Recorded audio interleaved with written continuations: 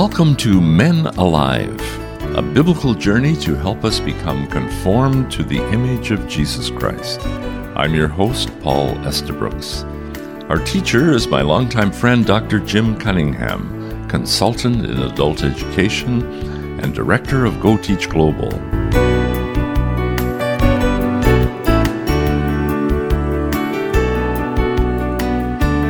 So, Jim, I have an interesting marriage question.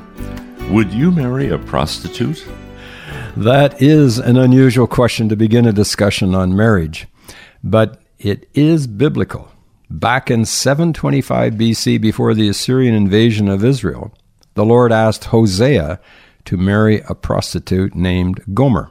God wanted Hosea's marriage to be a living example to the Israelites of their covenant relationship with him. Hosea married Gomer, and they had 3 children. Everything went well for a few years until Gomer decided to return to her former lovers. Gomer rejected Hosea and their children. Hosea grieved her departure but refused to terminate his love. In Hosea's mind, marriage was a covenant of love and fidelity sworn before God. It was unalterable because of health or circumstances, including adultery. Eventually, Gomer was alone, in debt and ruined. She was imprisoned, according to the custom of the day, to be sold as a slave at a public auction to pay for her debts. It so happened that Hosea was walking through the marketplace the same day his wife was on the auction block. Motivated by his love, Hosea paid the price and took her back as his wife. The result was a restored family and a new relationship between Hosea and Gomer. We, as individuals, are like Gomer, running away from God to serve other gods. But our loving Heavenly Father paid the ultimate price, the death of His Son, Jesus Christ. So why did God initiate marriage in the first place? In essence, it was to protect society from self-destruction. In future programs, we're going to talk more about marriage, but for today, let's examine 5 primary reasons for marriage. First, marriage is companionship and a lifelong friendship. Marriage gives us an intimate friend to share life's joys and pains. Paul, my brother, let me speak candidly. You and I have had a 60-plus year friendship since we met as teenage boys in church. Man to man, I consider you to be the most faithful male friend I have. We argue like brothers, and we would die for each other. And we almost have in a few of the countries where we've taught together. You were called the best man at my wedding in 1967. In fact, you laughingly tell my wife that you are still the best man. But not for 1 minute would I ever compare, equate, or trade my friendship with you for the 50 years of marriage to Rita. She has been an angel, so to speak, a God-given gift to me. I have learned so much from my relationship with her as my wife. As one comedian laughs and says, yeah, marriage taught me sensitivity, self-control, patience, acceptance, and a host of other character qualities I would have never needed had I stayed single in the first place. Yeah, that may be funny, but this companionship called marriage can and often does make one a kinder, gentler, more compassionate human being if we're willing to learn the lessons. Second lesson, marriage provides sexual pleasure. Marriage permits us to enjoy sex to the full. Sex is perhaps the highest universal pleasure of all pleasures to be enjoyed by marriage partners regardless of race or economic level. God Himself created sex initially. He made man and He made woman, and He said, it is good. God designed marriage as a forsaking all others, lifelong covenant of companionship and friendship. Rita believes that couples should become best friends before they get married and have sex. And that way they have a relationship for life that will last in spite of any physical or sexual changes in the future. Good thinking. Sexual pleasure, though, does need boundaries and times of self-control. The Jewish scriptures teach varying lengths of abstinence in marriage, for example, during the menstrual cycle, after the birth of a child, the evening before worship, and during times of fasting. If anything, a brief period of abstinence increases enjoyment of the opportunities for sex. Maximum pleasure from normal intimacy is how God designed sex. Pornography and experimentation push marriage partners to new levels of fantasy based more on boredom with a sense of being used rather than enjoying natural and healthy sexual pleasure. When a husband engages in adultery, he leaves his wife feeling inadequate. She interprets this as a sign of her failure to meet his needs. Consequently, this may lead to depression or to her looking elsewhere for comfort and a solution.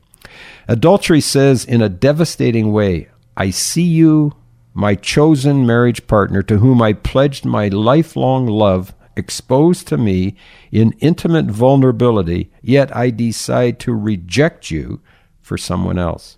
The covenant relationship of marriage protects every wife and every husband from the devastating effects of adultery by submitting to and meeting each other's needs, emotionally, socially, and physically.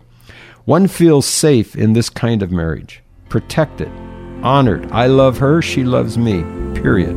There is no other.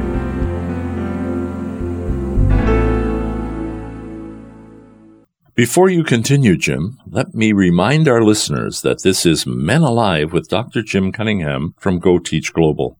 For a printed copy of this program's teaching, or with any questions you may have, email Dr. Jim at menaliveuntogod@gmail.com. What is the third primary reason for marriage, Jim? Childbearing. Marriage permits us to receive one of the dearest of God's creative gifts, children. They represent perhaps the most substantial reason for marriage, to create life.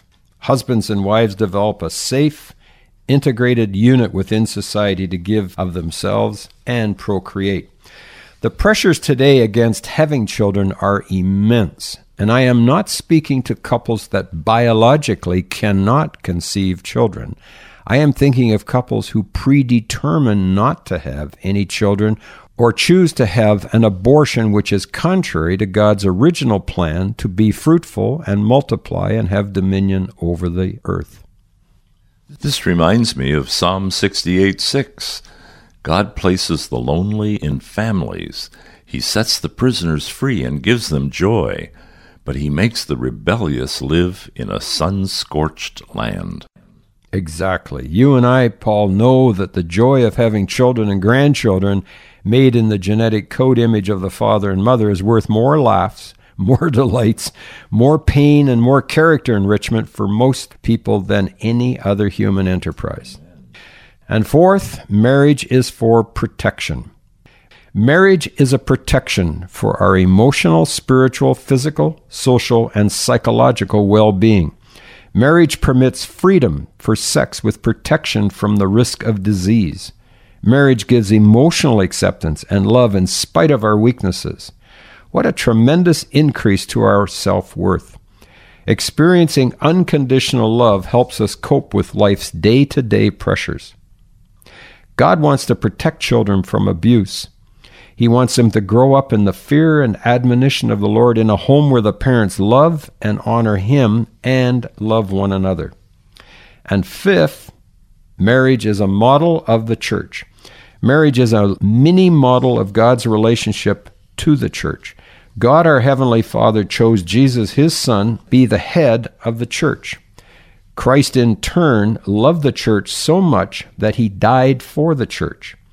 Husbands are to be the head of the wife and love their wife as Christ loved the church. And husbands are to give themselves for their wives as Christ gave Himself for the church. But often we also marry the family, Jim, which reminds me of a story I learned from a young married woman in Iran. Fatima was full of hatred towards her mother-in-law. For 15 years, her mother-in-law was her enemy, and Fatima almost wanted to end the marriage. But one day she got a hold of the Jesus DVD and watched it. The love of Jesus had a great impact on Fatima's life.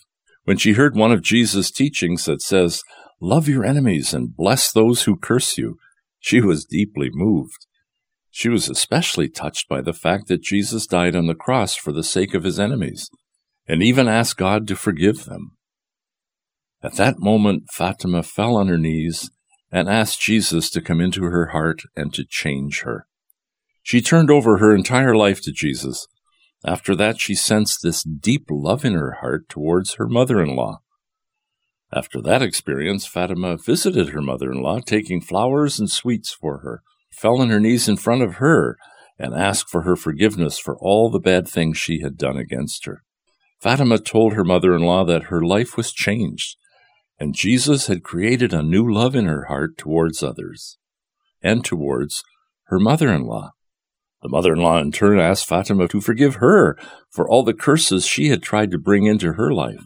She also gave her life to Jesus as a result of her daughter-in-law's example. They entered into a beautiful relationship with one another from that moment onward. The marriage was also beautiful from that day forward. Fatima was so happy that she didn't walk away from her marriage. So, Jim, what does the Bible teach about the duration of the marriage relationship? It's a lifelong covenant. A marriage contract identifies agreed areas of responsibility. A marriage contract is in effect as long as both parties fulfill their mutually agreed obligations. In contrast to this, God intended marriage to be a lifelong covenant between a husband and his wife. It is not to be broken by either party. A Christian marriage, ordained and planned by God, is ideally the monogamous union between two virgins, one male, one female, in a covenant relationship as husband and wife, with fidelity until parted by death. A Christian marriage models Christ's relationship with his church. The husband, the bridegroom, is to love his wife as Christ loved the church and gave himself for her. And the wife is to submit to her husband as the church submits to the head, Jesus Christ.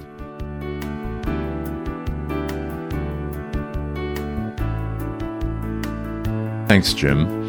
There you have it for today, men. We become alive when we recognize that the wife of our youth is given to us by God himself to help each other become conformed to the image of Jesus Christ. For a printed copy of this program's teaching, or with any questions you may have, email Dr. Jim at menaliveuntogod@gmail.com. Men Alive is a production of Go Teach Global. For more information, go to our website at www.goteachglobal.com. Until next time, I'm Paul Estabrooks on behalf of Dr. Jim Cunningham, encouraging you to be men alive, conformed to the image of Jesus Christ.